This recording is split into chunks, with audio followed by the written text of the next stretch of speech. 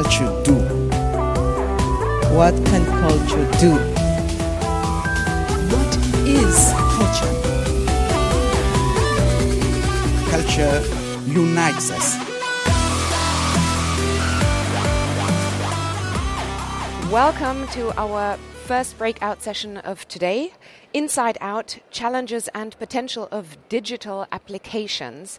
And I am very happy that we have Markus Hilgert here. He is the Secretary General and CEO of the Cultural Foundation of the German Federal States. And what I think is very interesting, as we're going to be talking about digital applications, he's also a specialist in ancient Near Eastern studies and served as director of the Ancient Near East Museum at the Pergamon Museum in Berlin from 2014 to 2018. And he is also the coordinator of the National Transdisciplinary Research Alliance, ILLICID, and was the founding director of the Heidelberg Center for Cultural Heritage and the Center for Digital Cultural Heritage in Museums. Markus Hilgert, thank you so much for being here today. Thank you so much. That is worth a round of applause. It's very cute. I like this format. Good afternoon, everybody. Can you hear me? Wow. Okay, everybody's actually listening. This is great. Thank you so much for the nice introduction. I'm very happy to be here this afternoon. And my task is to look at the topics that we've just discussed on the panel through the lens of digital applications or digitality. We've heard from Suai Aksoy about contested histories. We've heard about a paradigm shift in museum. We've heard about how to decolonize museums. And the question is, if digital applications, if digital instruments in the museum, if a more pronounced digital literacy of museums can help them face these challenges. Because when we talk about the social role of museums and the changed social role of museums, of course, the question is the digital transformation part of this change and changed role, or can it be a catalyst of this change and sort of help museums confront some of the issues that we've talked about? Talking about potential and challenges we could probably do for 2 or 3 days. I don't want to do this because I also want to eat some ice cream afterwards. What I want to do is I will try to structure the topic. And I have for potential and challenges 1 key message and 5 topics that I would like to discuss. And I will go very, very briefly through these topics and key messages. And then I would invite you to have either more key messages and more topics, or challenge the one that I've just noticed. And if we run out of things to talk about, then I have 3 questions for you that I would like you to answer. I would like to start with the potential of digital applications in museums. And my key message here would be that digital applications are resources of interaction and participation. And for me, these 3 key terms are extremely important. Participation and interaction, I think, are the key formats for a changing museum that is answering to new societal challenges. The key question here is how to engage with audiences, how to engage with visitors.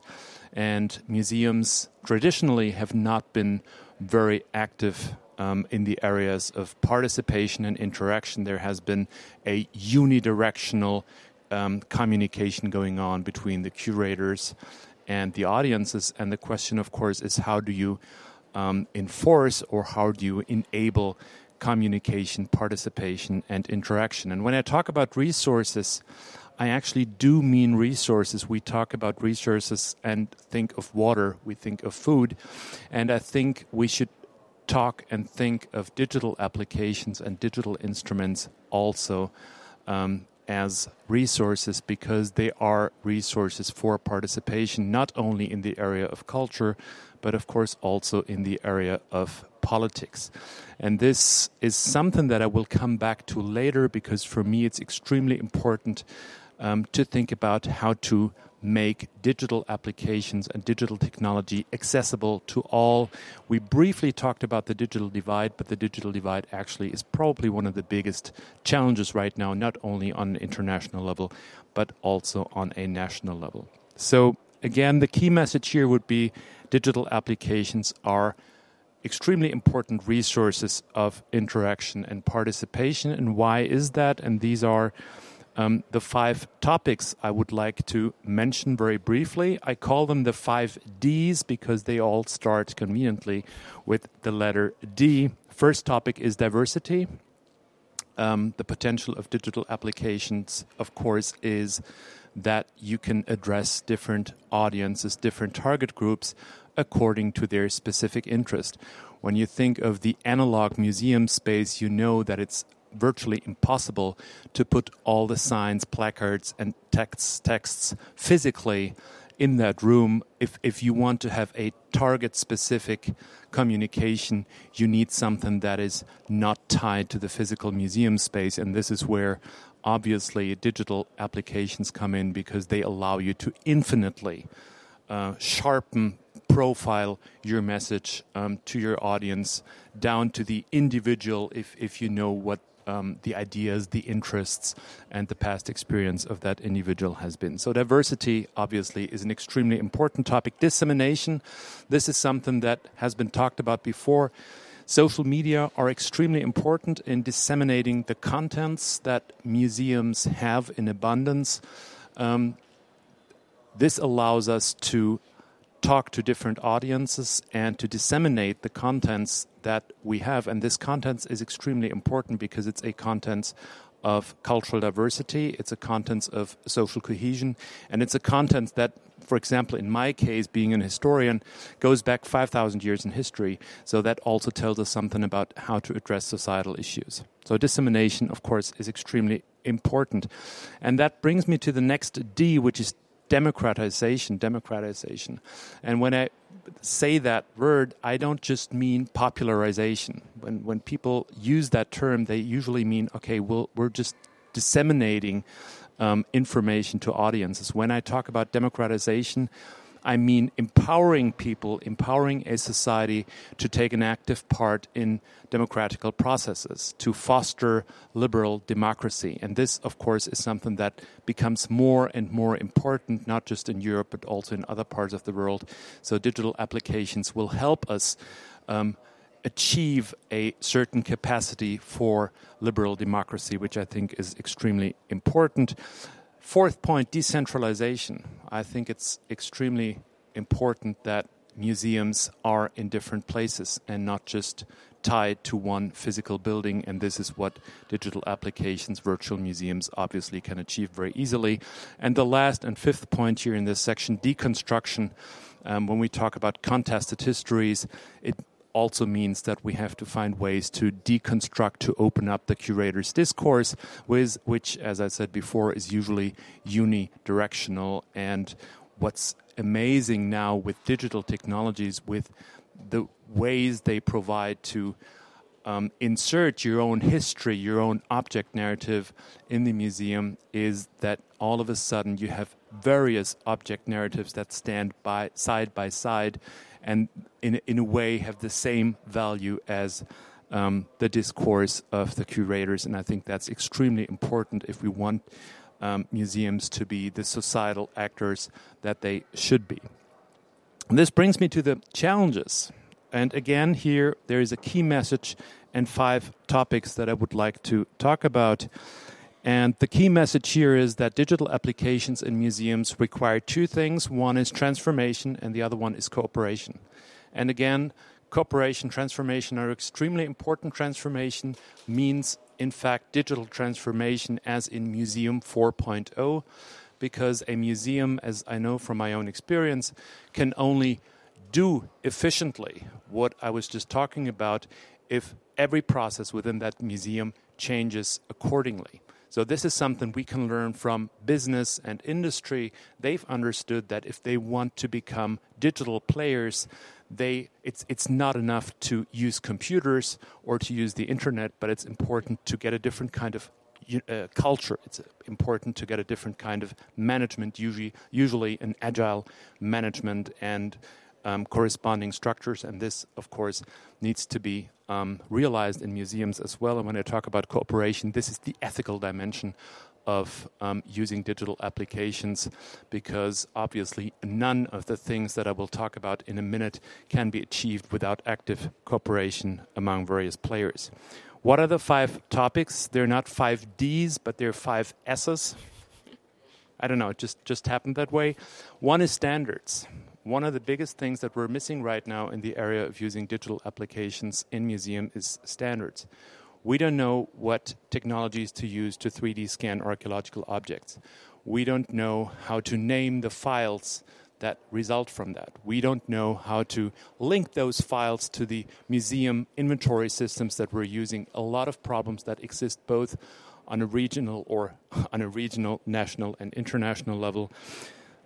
Very much connected to that is the second topic, which is shareability. What are we doing when we scan archaeological objects, and more importantly, who are we doing this for? This is done for future generations, but it's also done for societies where cultural heritage may be under threat.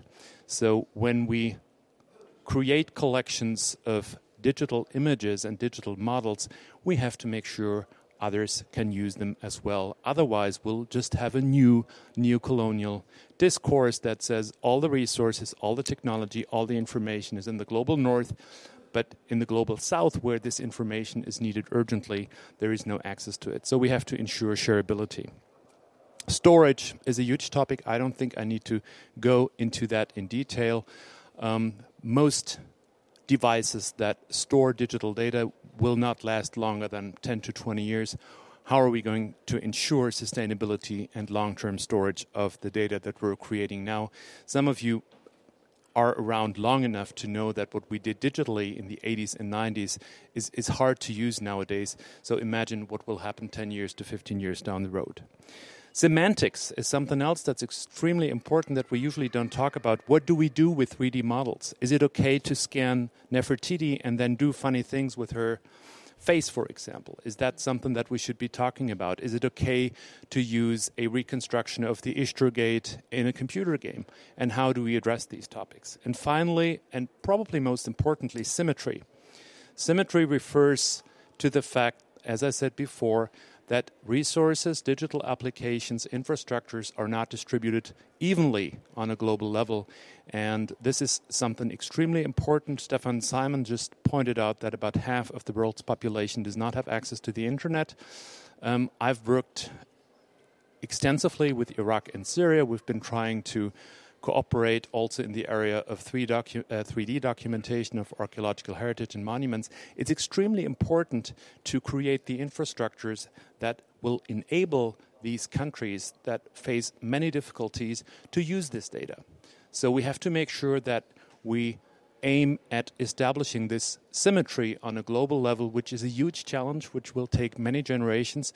But whenever we talk about digital applications, the advantages of digital documentation of heritage in the global north, let us not forget there are many, many people out there who do not have access to these technologies.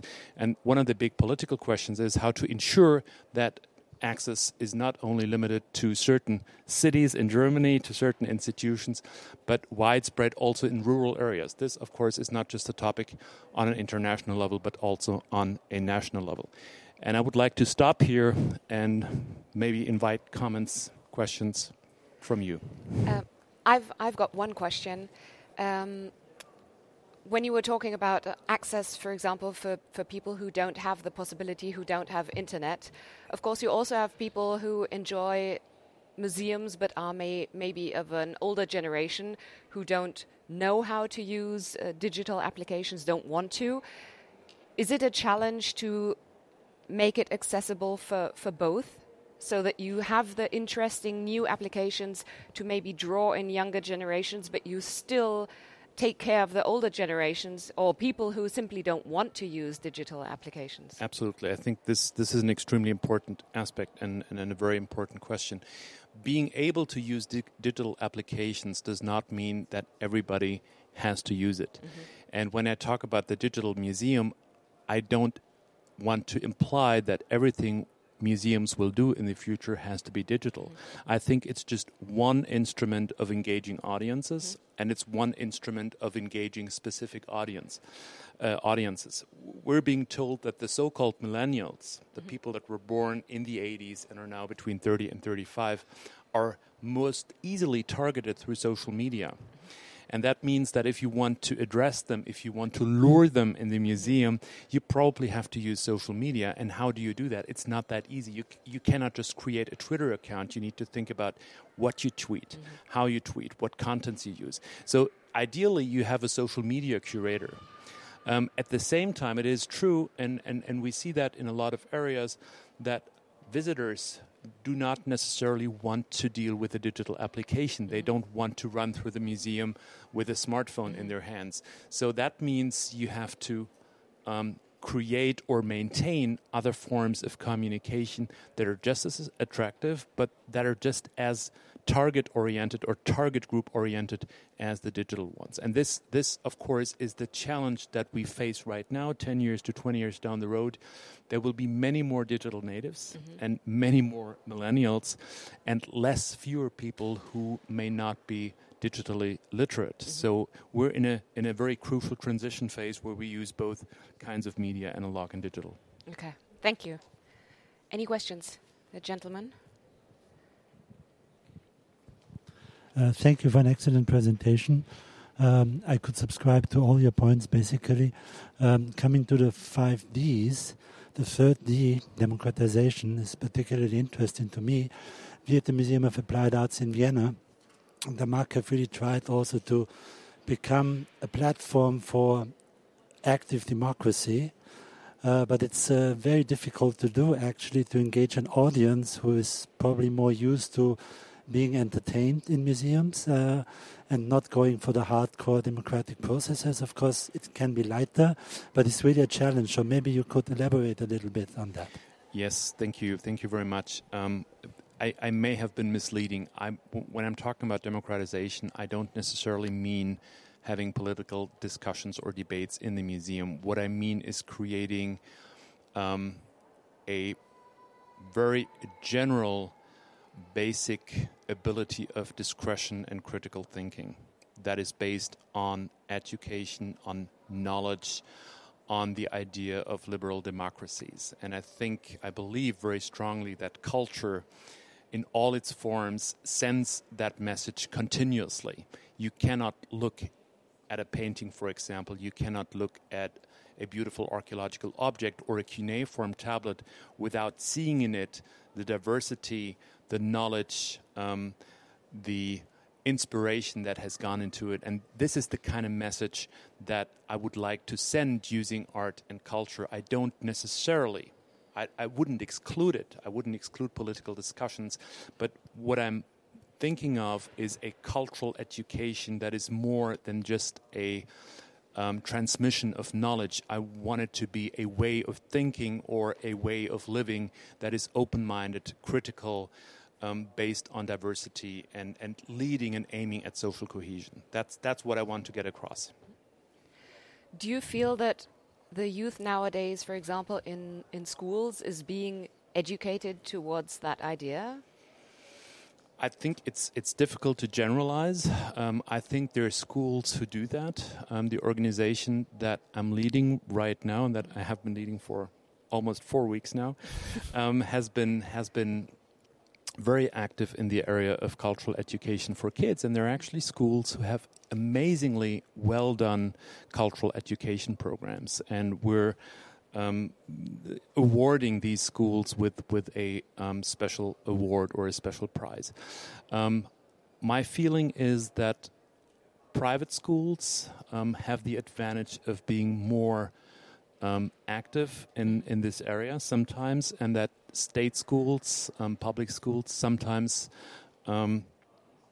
face difficulties because for this kind of education you need resources, you need a lot of teachers that are trained in a specific way, and you also need access to digital technologies and infrastructures because as you know, even in a country like Germany, this is not a given. This is not to be taken for granted, and this is why now apparently the government has decided to invest a lot of money in the digital infrastructure of schools.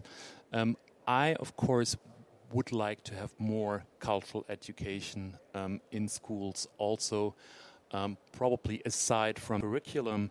But for me, being both a culture person and an academic person, I cannot think of any topic that is not related to culture and that could not be communicated through culture. So in a way, yes, I wish there was more of that in curricula, but of course it's a huge challenge. But it is a dangerous thing, I think, because if you have it more at private schools because they have more fundings or simply more money, then it also kind of creates an elite who has more access to culture, Exactly. which shouldn't actually culture should be. I absolutely agree, and this is why I said it, because I think it's very dangerous. I don't want us to go there. I want more cultural education. I want more culture all over the place, also because we're starting to understand, if you look at the policy documents on an international level, that we need culture in security politics, we need it in foreign politics, we need it for sustainable development politics. All of a sudden, culture is sitting at all these important tables, but where does the knowledge come from? Where does the capacity come from? How do cultural institutions face these new challenges? Are they trained? Are they prepared to do that? So I absolutely agree. We need more funding in the public sector to include culture in virtually all areas that are relevant to social life, so that it's not just a topic for the elites. Don't get me wrong. I'm not against elites. Elites are a given. There are differences. But we have to make sure that the difference between the elites and the non-elites doesn't get too big. That would be extremely dangerous. Thank you. Back there. So thank you. Oh, sorry, technology. Okay. So thank you very much for the elaboration. I have a question regarding shareability. Because, as you already said, this is not as simple to share because we have difference, conviviality and difference and inequality. So to share is a trading zone. At the same time, to define standards, it's a trading zone full of power imbalances and asymmetries.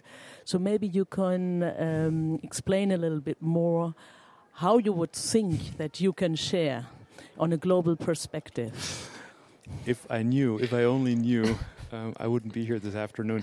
No, I think this is again extremely important, and you probably know better than anybody else where the challenges are, because you've been focusing on Latin America for most of your professional life.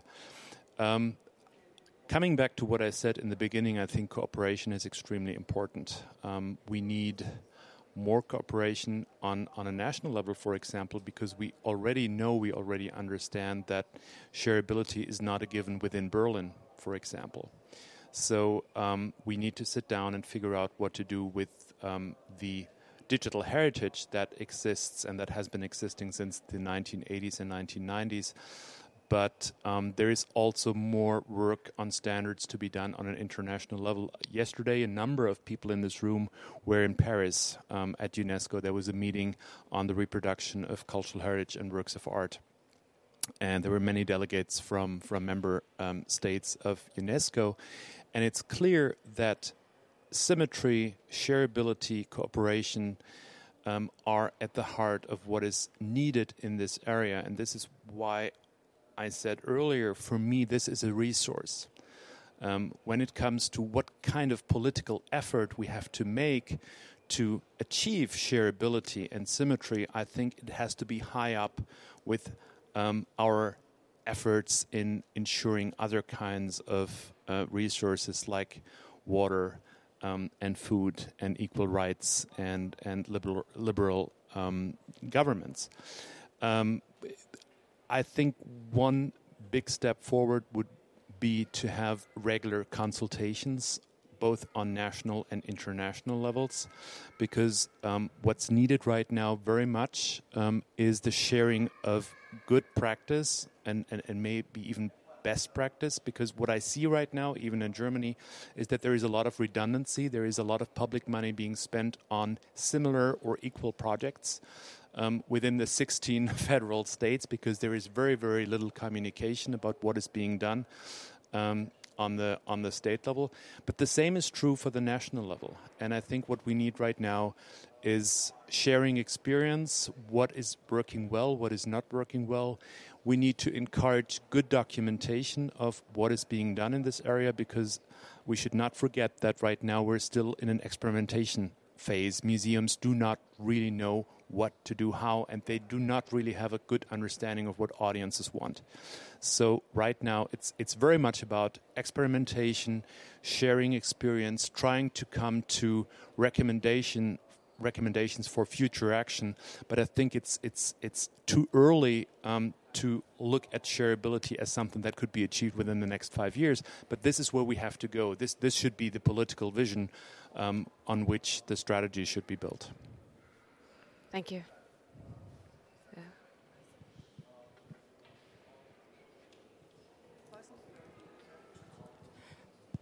Thank you for this a very inspiring presentation on the Digital Museum. My question would go into the direction of the infrastructure and ask about if it's a challenge or a potential, because and also the standards, because we are all aware of the Google initiatives, which is the Google Arts and Culture and the Google Culture Institute. So from your point of view, do you cooperate? Are you, for example, in this creation of the standards, are you inspired, or do you somehow, because a lot of institutions simply take something which is already existing. So would it be your recommendation or not? Or how to work with that issue generally? Yes, thank you very much, and thank you also for mentioning Google, who was also present at the meeting in Paris yesterday. I think I want to start with long-term availability of data. If our aim is to reach sustainability in that area, I think it will be important to test public-private partnerships, because I'm not so sure anymore that the public sector alone, with its resources or non-resources, will be able to guarantee the sustainability in the availability of research data or cultural data.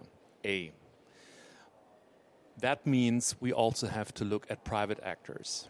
And when it comes to sustainability, you always necessarily have to go for the bigger players, because the smaller players, unfortunately, usually do not have the promise of sustainability or longevity built in, which is a problem. So I think, yes, we should talk to Google, because as critical as you may seem this endeavor, it's also true that right now they've built a collection of data that is unrivaled in the world, especially of cultural data. They're building technologies that are or can be potentially beneficial for cultural institutions, especially for small cultural institutions, because, of course, as you know, they're not just the big institutions that can afford to create their own center for digital cultural heritage, but they're all also these very, very many small museums, and they can potentially benefit from partnering with a private actor. What's important here is that we have ethical guidelines.